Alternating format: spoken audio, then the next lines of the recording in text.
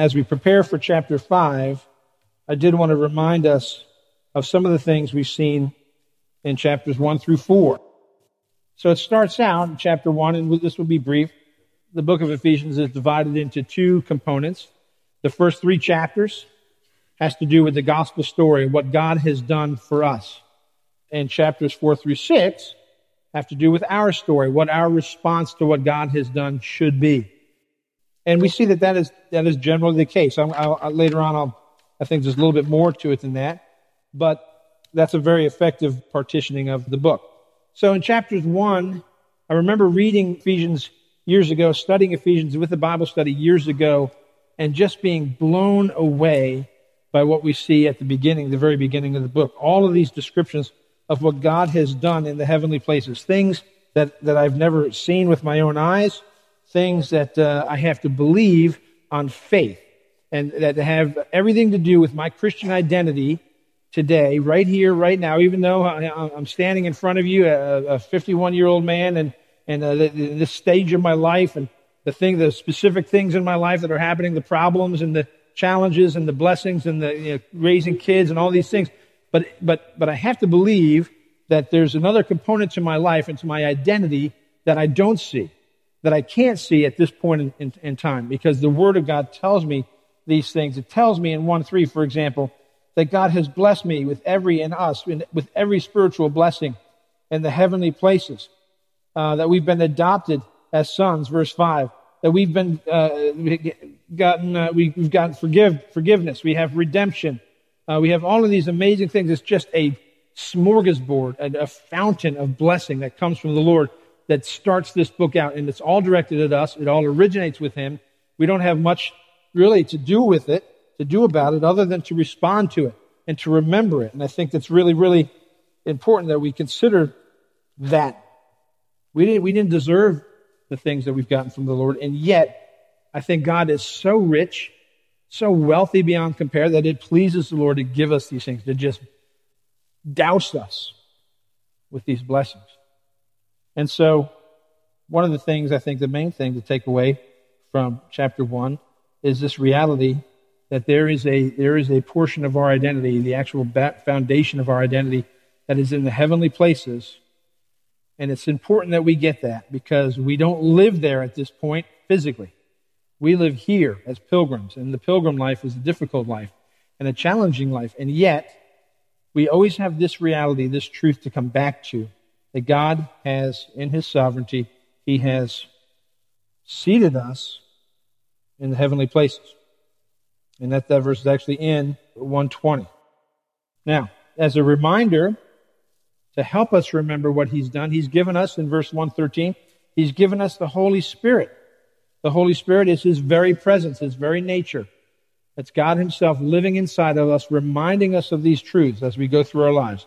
So, praise the Lord for chapter 1. Chapter 2 continues in the same vein, talking about God's mercy to us, talking about the fact that we have been made alive in Christ. And I'm going to go, in a minute, I'm just going to share a few verses in Ephesians that I think are worth sharing, that speak to various aspects of the book. But chapter 2 is just a continuation, not only what God has done for us, but what that means to us in the here and now, the many manifold ways that we've been blessed through us, who Jesus is, what His blood has meant to us, who Christ is today, our cornerstone. In verse 3, chapter 3, we this blessing, this blessedness that we're reading about, the gospel, our salvation, these heavenly blessings, our position in the heavens, what this means to us, all of these things begin to, in chapter 3, codify, and we're told about the church and how He brings us together in the body. I'm glad that the Lord put us in the body of Christ, and not some other hierarchy, not some other sort of division, some other sort of corporate structure. There's not the structure of the church is Jesus the head and us the body, and there is really no other partition in it, so to speak. We all need one another. And we're told in chapter 3 what the purpose of the church is, and we'll talk about that in just a minute. So we move through. In chapter 4, and on your placemat you can see there's a transition. And it's you take the first 3 chapters, all these things the Lord has done, all these things that Jesus Christ has done for us, what that means to us. And now in chapter 4, there's a transition, and we're encouraged to consider how we walk that out, what our response should be. And we're going to see that there in 5, when we get to 5 in just a moment, we're going to see that we're told 3 different times to walk in a particular way. And this walking is analogous to us living our lives. So that, we're faced with this duality of our identity is in Christ. I no longer live. It is Christ who lives in me.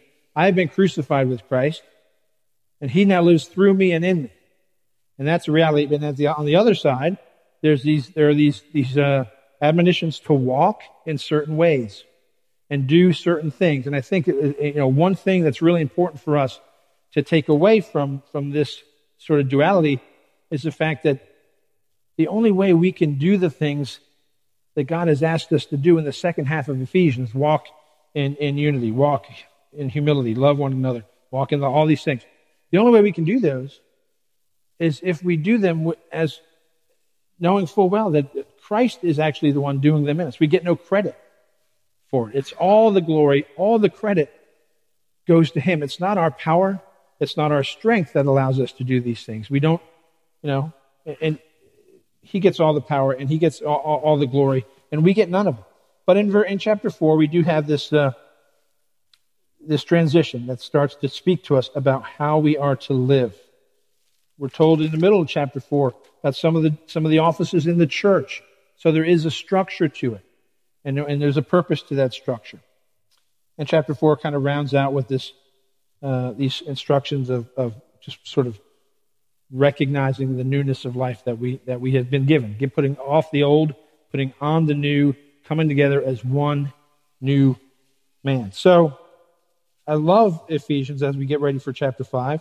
I love Ephesians, how it flows together as one just beautiful piece. It's one of my favorite books, if not my very favorite book. I liken the book of Ephesians to like a double shot of espresso at Starbucks or something. It's all good, but Ephesians gives us an extra, it seems, just an extra punch.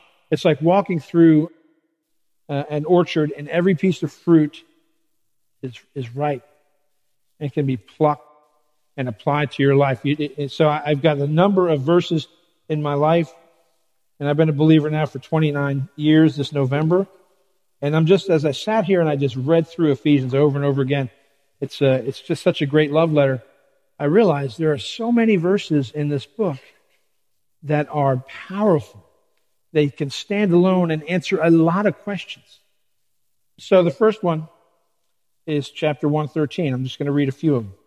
In him you also trusted after you heard the word of truth, the gospel of your salvation, in whom also, having believed, you were sealed with the Holy Spirit of promise, who is the guarantee of our inheritance until the redemption of the purchased possession. I read that verse. The first time I read that verse, here's the image I got. And I will confess that anybody that sees my Facebook page knows I've got a big picture of my youngest son holding a big snake that he caught a couple of days ago. I've always loved animals and loved snakes and reptiles and these things.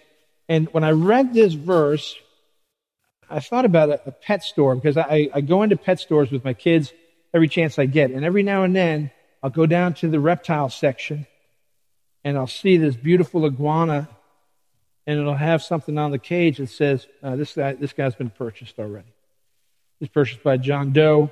John Doe's going to come back next Wednesday to pick him up. So, and when I remember there's almost a disappointment when I see that kind of sticker on a pet store aquarium, because it tells me I'm looking at this thing, but it's not for sale.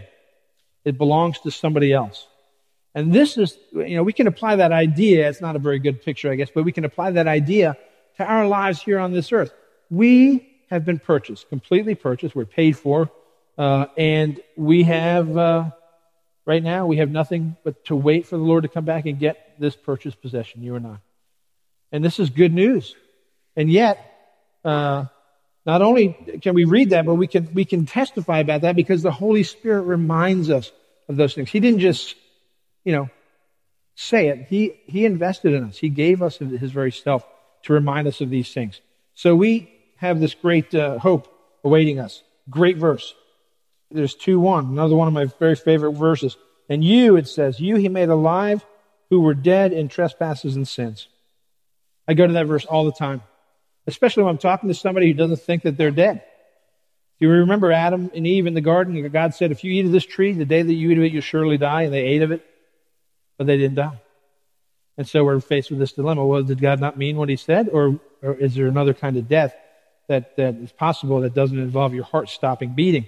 Because there's a lot of dead people walking around the earth right now. They're very dead, and yet their hearts are strong. They're breaking world records. They're Olympians. They're brilliant. They're solving mysteries of the universe. They're orbiting Earth and space stations maybe, or they're brilliant.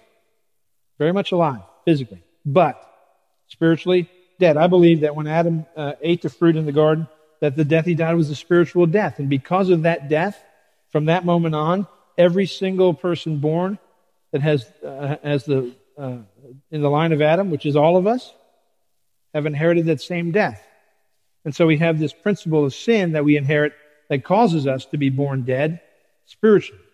And that was my testimony, and it's your testimony too. And yet here he says, and you he made alive who were dead in trespasses. One of my favorite verses. And when you have someone who's not a believer sitting across the table from you, and you have this conversation that says, do you believe that you're dead? Well, no, I don't believe. Well, the Bible says that you are. So let's talk about ways to be dead that don't involve your heart stopping. And that's it's just a great verse. A great verse. Some famous verses, 2:8 and 9. For by grace you have been saved through faith, and that not of yourselves, it is the gift of God, not of works, lest anyone should boast. Awesome. So we know that verse. Pretty famous, pretty popular verse. The very next verse. How easy is this? You ever wonder what's the meaning of your life? Why you're here? What are you supposed to be doing? I know some of us probably are looking for what am I? How do I contribute? What am I supposed to do? What is the meaning of my life? Ephesians 2:10, very succinctly, very straightforwardly tells us, answers the question. For we are his workmanship, created in Christ Jesus for good works, which God prepared beforehand that we should walk in them. I don't know what those good works are for you, or, we're all different. But I know this, that in Matthew 25, when Jesus has all of humanity before him and divides them into two groups, the sheep and the goats. We know the story. And he says to the sheep, come in, dine with me, stay with me, welcome to heaven. That's the picture. And he goes on and he gives them, let me just, bear with me for a second, Matthew 25, let me just read a couple of pieces from it, because it applies to this section of Scripture. So when the Son of Man, so this is Matthew 25:31. When the Son of Man comes in his glory and all the holy angels with him, and he will sit on the throne of his glory, all the nations will be gathered before him, and he will separate them one from another as a shepherd divides the sheep from the goats. And he will set the sheep on his right hand, but the goats on his left. The king will say to those on his right, come, you blessed of my Father, inherit the kingdom prepared for you from the foundation of the world. This is obviously speaking of heaven. This is the consummation of all things. This is what we're waiting for, this moment in time. This is why the Lord has given us His Holy Spirit, waiting for this, that He's come back for the purchased possession. And here they are, standing before Him. We'll be with Him one day. But look, this is curious. For I was hungry, and you gave me food. I was thirsty, and you gave me drink. I was a stranger, and you took me in. I was naked, and you clothed me. I was sick, and you visited me. I was in prison, and you came to me. So the Lord lists these things, these good works, and each of those are good works that these people did.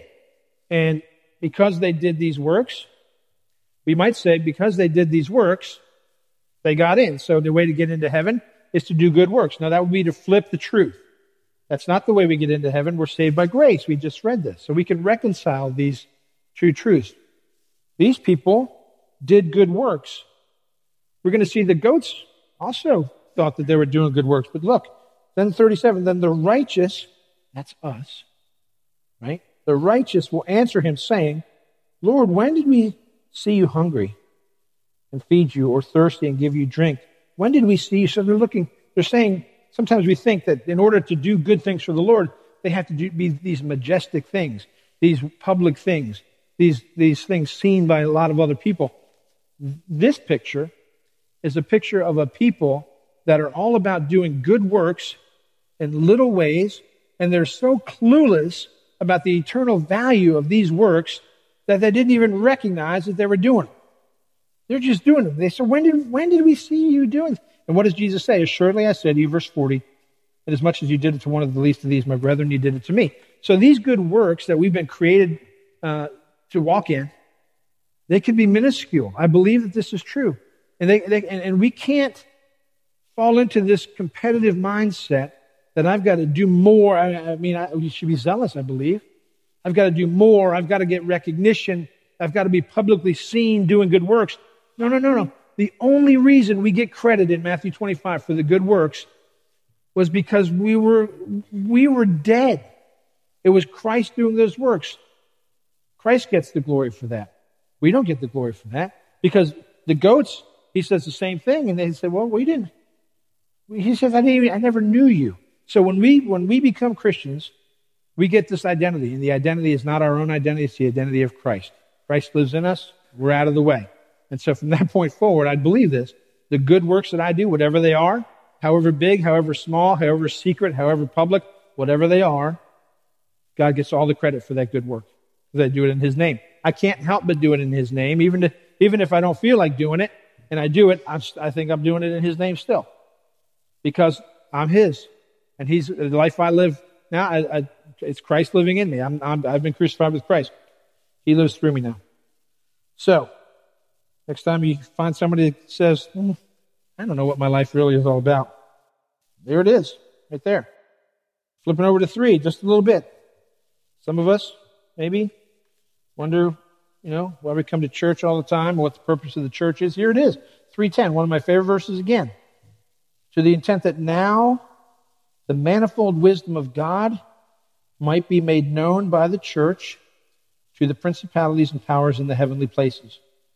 So somehow, this body, this local group of the church, this local assembly of the church, and the church universal, God's design and purpose for this church is His church, it's His church, is that the manifold, I love that word, and I know that word only because my first vehicle was a 1973 Jeep.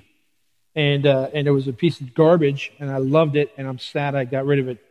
It was a 3-speed, it was a straight 6, I had a rag top, it was awesome. I drive a minivan. But that's okay. I love my minivan too. Don't I, honey? I do, yes. But the exhaust manifold cracked on this, you mechanics. I'm not a mechanic. It's the only engine I could ever work on was this very easy straight 6 engine. But I learned what an exhaust manifold was that took one source and spread it out into other sources. I think an exhaust manifold takes the exhaust from each cylinder and puts it into one, but it goes the other way too. Some manifolds take one source and put it out into many different directions. And so the manifold wisdom of God is an all-encompassing description of every aspect of the wisdom of God.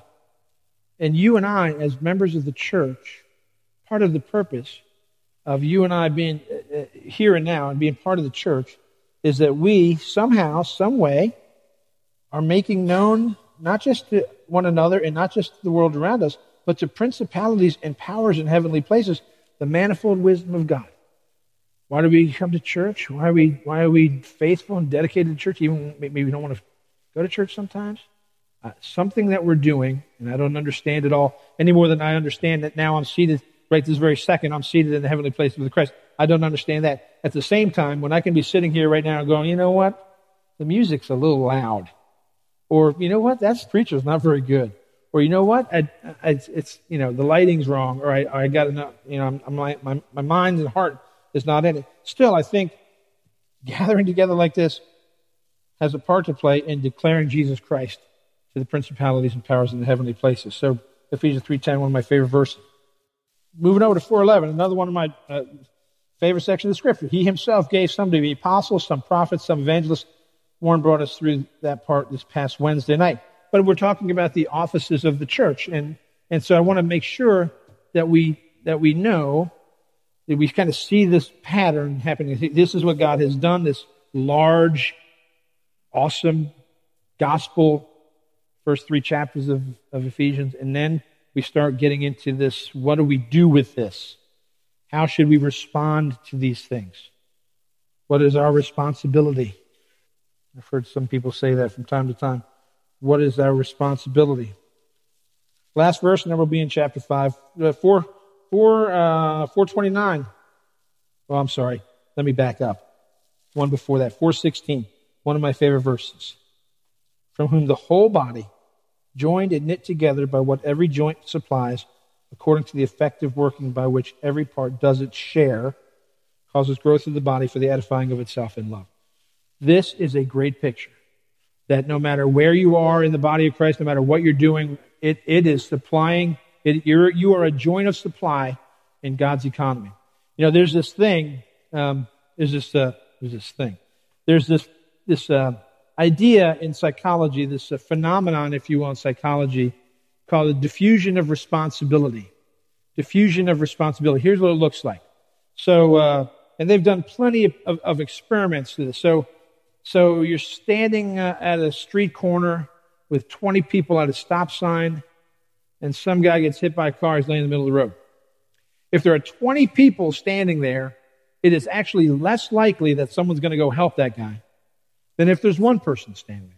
Because the mentality is that everyone is kind of looking at one another, waiting for somebody else to do something, and they've done experiment after experiment after experiment on this phenomenon, and what they find is universally, when there's a group together and they're called upon to do something, particularly something urgent, fewer people, even in a group, will do it than if there's just one or a smaller group. The bigger the group, the less likely somebody's going to do something. And I fear sometimes that principle can sneak into the church, that there's a diffusion of responsibility, that the real service is about the pastor or about the church leaders, or about the Sunday school teachers, or whomever it is, the people that feel comfortable, you know, in public doing things. But I think that's the wrong way to look at it. I think what really makes the Lord smile is when we serve Him in ways that no one else will ever see, because He is our Father who sees in secret. And that's what He says. And so you are a joint of supply in this local body and in the church universal. I don't know exactly what you're supplying or what God's will for you is to what you're doing, how you're doing it. But I want to encourage you, if you feel, as I have felt myself from time to time, clueless about what I'm supposed to be doing here. What am I supposed to do?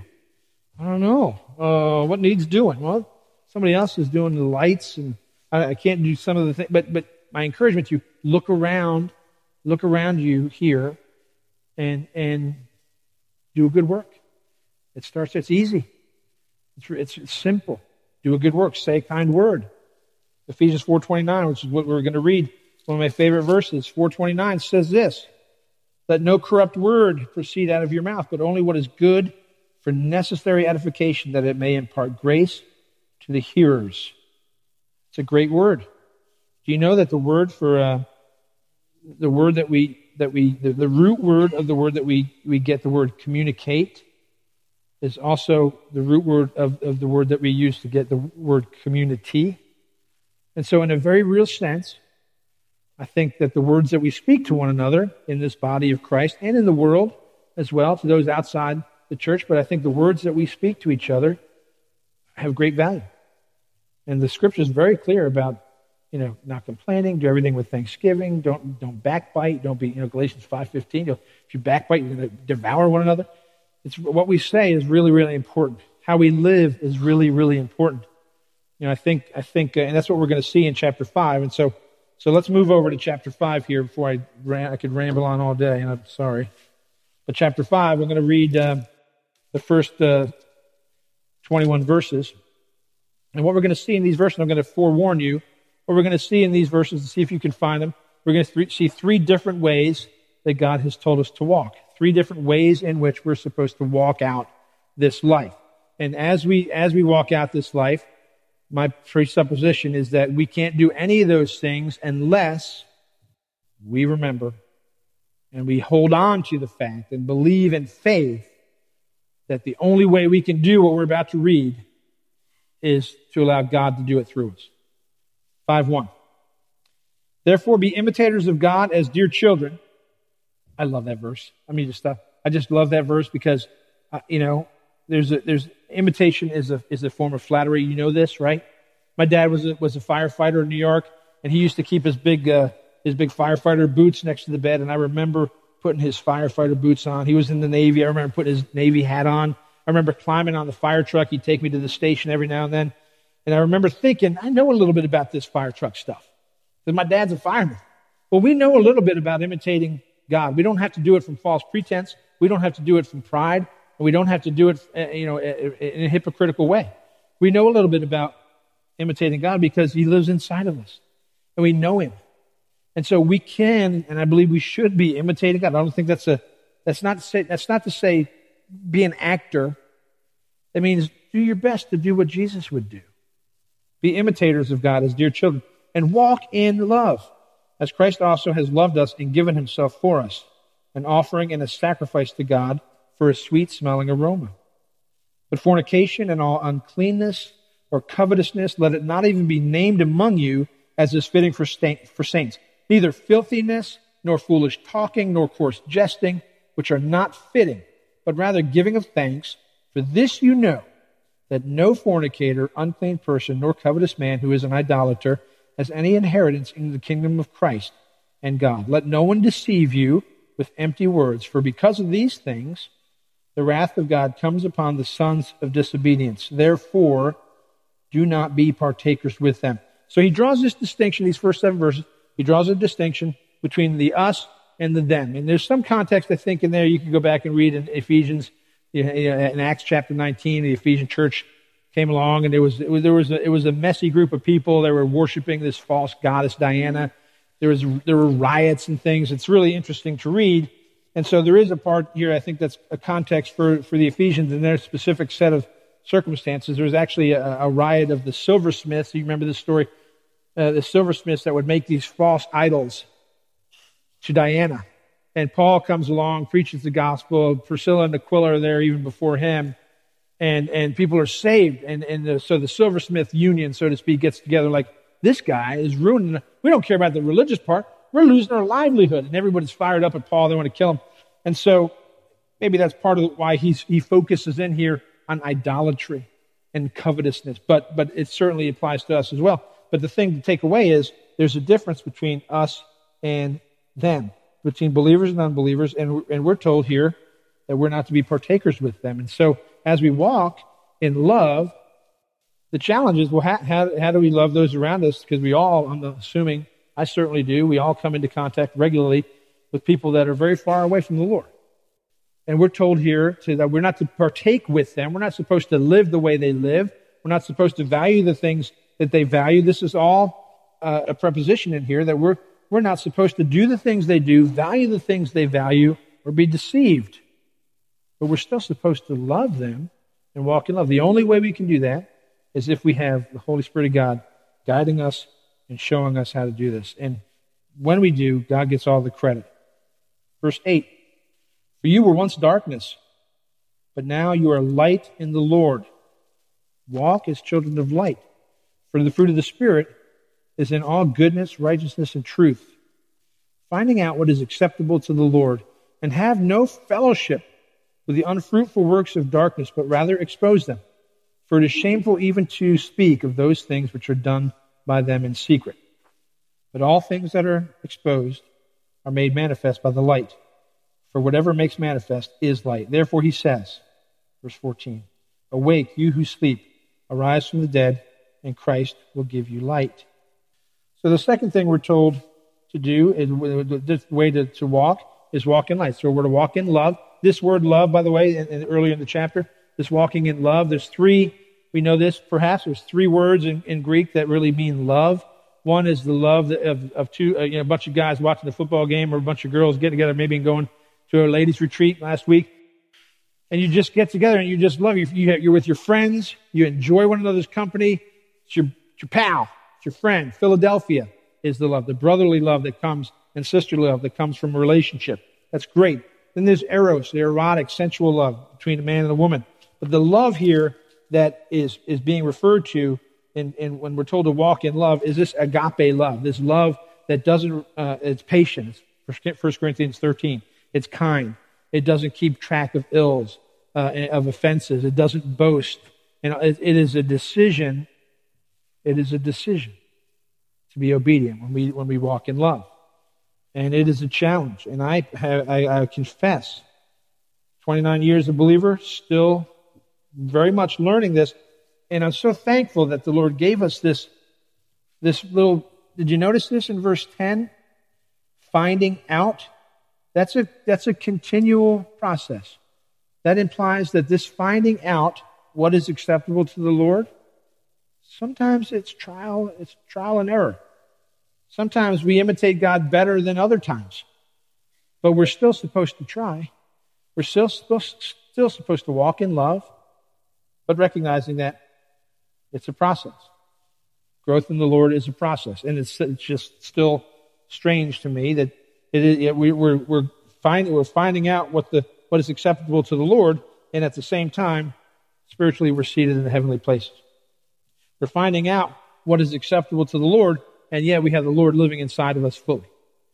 And I think the process that we go through in this life of ours, this pilgrim life of ours, this sanctification process, it's a challenging process. But God's in charge of it, and our role is to be willing to let Him dig in to us and take opportunity to take Him as His word. You can't walk in love with other people if you're not around other people, right? You don't sit around your house all by yourself and say, I'm walking in love, I love myself. It's a given that you love yourself. There's several places in the word when we see, how husbands are supposed to love wives here in a minute, we'll see that the proposition that you love yourself, it's a given. But when we're told to walk in love, the idea is you have to be in community in order to do that. You have to have meaningful relationships in order to do that. And I would say, because Jesus says, I forget where, one of the Gospels, Jesus says, what credit do you get if you just love those who are lovable? Even sinners do that. So the idea is that, when you come across someone in your life that's just completely unlovable, praise the Lord. Take that as an opportunity to imitate God. Don't turn your back on that person. I know that's our first temptation. Don't form an alliance with someone it's the hate Todd club or the hate Joey club or whoever. It's not about that. It's about loving. And I know that that's a challenge, but that's what we're called to do. Love. Not easy all the time, but I don't think the Lord would have told us to do it if He didn't want us to do it and hadn't made a way for us to do it. What we do, we're finding out what is acceptable. Verse 15. See then that you walk circumspectly. And that word is for circumference, looking around, spectacles. So circumspectly means literally, as you walk, look around, watch out, look around. Understand what the will of the Lord is. There it is again, this idea that this is a process. And do not be drunk with wine in which is dissipation, but be filled with the Spirit, speaking to one another in psalms and hymns and spiritual songs, singing and making melody in your heart to the Lord, giving thanks always for all things to God the Father in the name of our Lord Jesus Christ, submitting to one another in the fear of God. It's just a great picture. So we're to walk in love. The only way we can do that is if we're in community. We're to walk in light as children of the light. And I take that to mean that because he talks about, shameful things which are done in secret. Catherine and I have made a determination that we want, to the greatest degree possible, we want our home to be open to you all. And so we have people over, we have a home group that meet, and we're so glad to do it. And some people say, well, it's really nice of you to do it. No. Don't be mistaken. We're doing it because we want people to be in our lives that can speak into our lives and that can help us through these hard places so that we don't have a tendency to do these secret things that are shameful, which is a tendency, which is a temptation. I love the story of David and Bathsheba for a weird reason, because the Lord gave me something years ago. You know the story. David is on the roof of his house. I think it's 2 Samuel 11. and he sees Bathsheba bathing, and the story could have ended right there. He could have said, "Whoops, sorry, Bathsheba, I didn't." Ooh. But he didn't do that, and he gets in. He goes all in, and he's warned. No, she's married. You can't have her. He takes her anyway. He gets her pregnant. Oh, he gets her husband to come back off the battlefield, Uriah, an honorable man. Tries to bribe him. And so you can see this cascading snowball going. And he's the king. And eventually he tells Joab, look, retreat, put him in a fierce battle, retreat from him.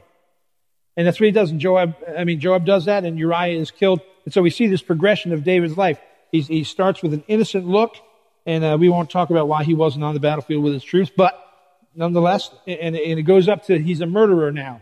And he's got an illegitimate child on the way.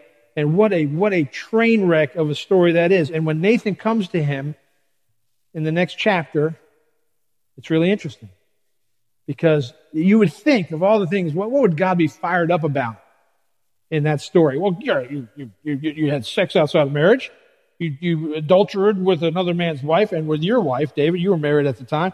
You lied to him. You got him drunk. You tried to bribe him, and then you murdered him. I'm mad at all those things. If I was God, I'd be mad at all those things. That's not what Nathan says. Nathan says to David, because by your actions, you have given the opportunity for the enemies of God to blaspheme, the child born to you is going to die. So how we live our lives really, really counts. People were watching David live. People are watching us live. Can we say that we're a Christian and then go and feel like we have a license to let the wheels come off the train when we're not in the church building? We'll just live in our four corners of our house just however we please. We won't give any thought to what the Lord's asked us to do. That's for Sunday morning. Tuesday afternoon is about football or whatever. And I can be tempted by that just like anybody else, but we're very much supposed to be Christians that we're, 7-day-a-week Christians, 24/7 Christians, inside the walls of our house, Christians.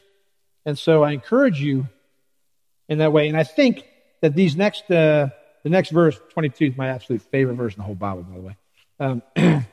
Wives, submit to your own husbands. It's Catherine's favorite too. But this little section at the end of chapter 5, which is about husbands and wives, you might think, well, what is that doing here, really? I mean, it's almost incongruent. But it's not really, because I think that the marriage relationship is one that God gets He covers a lot of ground in our hearts through the marriage relationship. Because it's a picture. It's a picture. I remember a man told me a story once about he had 5 siblings. He got saved. One by one, his siblings got saved. His mother got saved, but his father was just a kind of a crusty guy. Didn't want to get saved at all. Didn't want to respond to the gospel at all. And he lived his whole life, years and years and years. Well, his father got sick, had cancer. About just weeks before his father passed away, the father calls this man who's telling me this story, and he says, my father calls me, he says, I'm ready to give my heart to the Lord. I'm done fighting. I don't have long left. I want to become a Christian. The son says, hallelujah, let me go get the preacher. The father says, no. Don't get the preacher. Get this guy, and he names somebody from the congregation. I want this guy who was, didn't have any office in the church whatsoever, no public recognition in the church, just a guy. And the son was curious about this. He said, why him? And the father said, well, I've been watching him live his life for the past 20 years. I watched how he responded when his wife died. I watched what he did when he lost his job. I watched how he raised his kids. I watched when he got, and he just had this laundry list of things that he'd been watching and observing for a lifetime, for years and years. And so I will say to you in an encouraging way that not only are the angels and the demons and the principalities in heavenly places watching us live our lives, and we are to testify somehow to them, but one another, we're watching each other live our lives. And the world certainly is watching us live our lives. Christians don't have a very good reputation in the world these days, particularly in America. We're judgmental. This is what the world would say. You're judgmental, closed-minded, hateful, etc., etc. And so, what a beautiful picture it is when wives in 22 are asked to submit to their own husbands as to the Lord. Submitting to the Lord is easy. He's perfect. He's never made a mistake. In all eternity, He's never made one.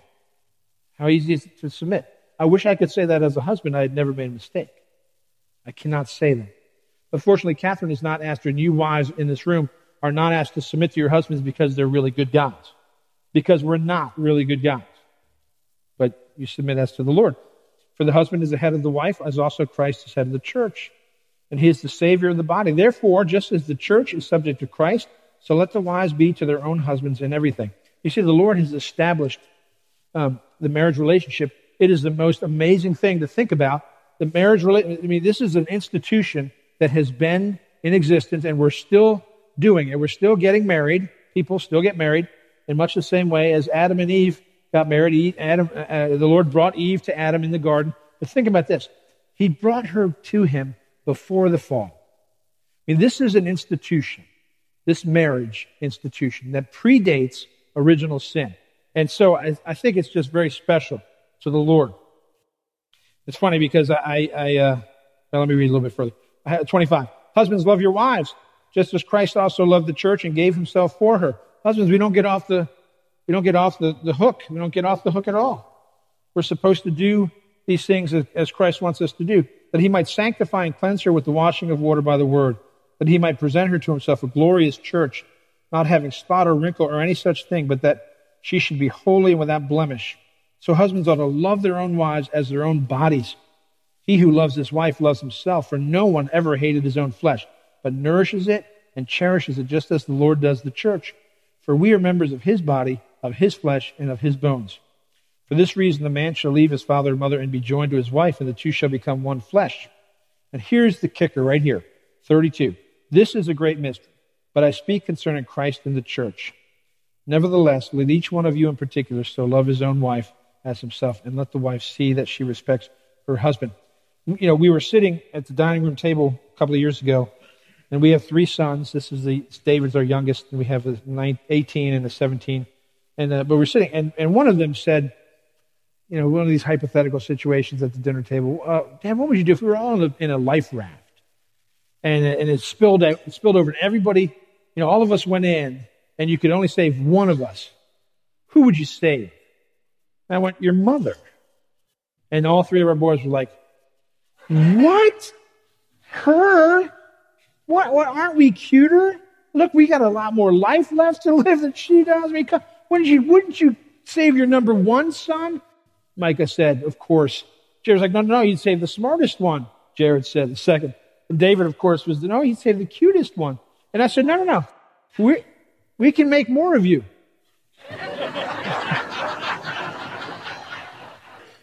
But I do think, you guys, that he says it here, that he's talking about Christ and the church. This relationship between husband and wife, where we're told we become one flesh, it's applicable with Christ and the church as well. We're part of his body.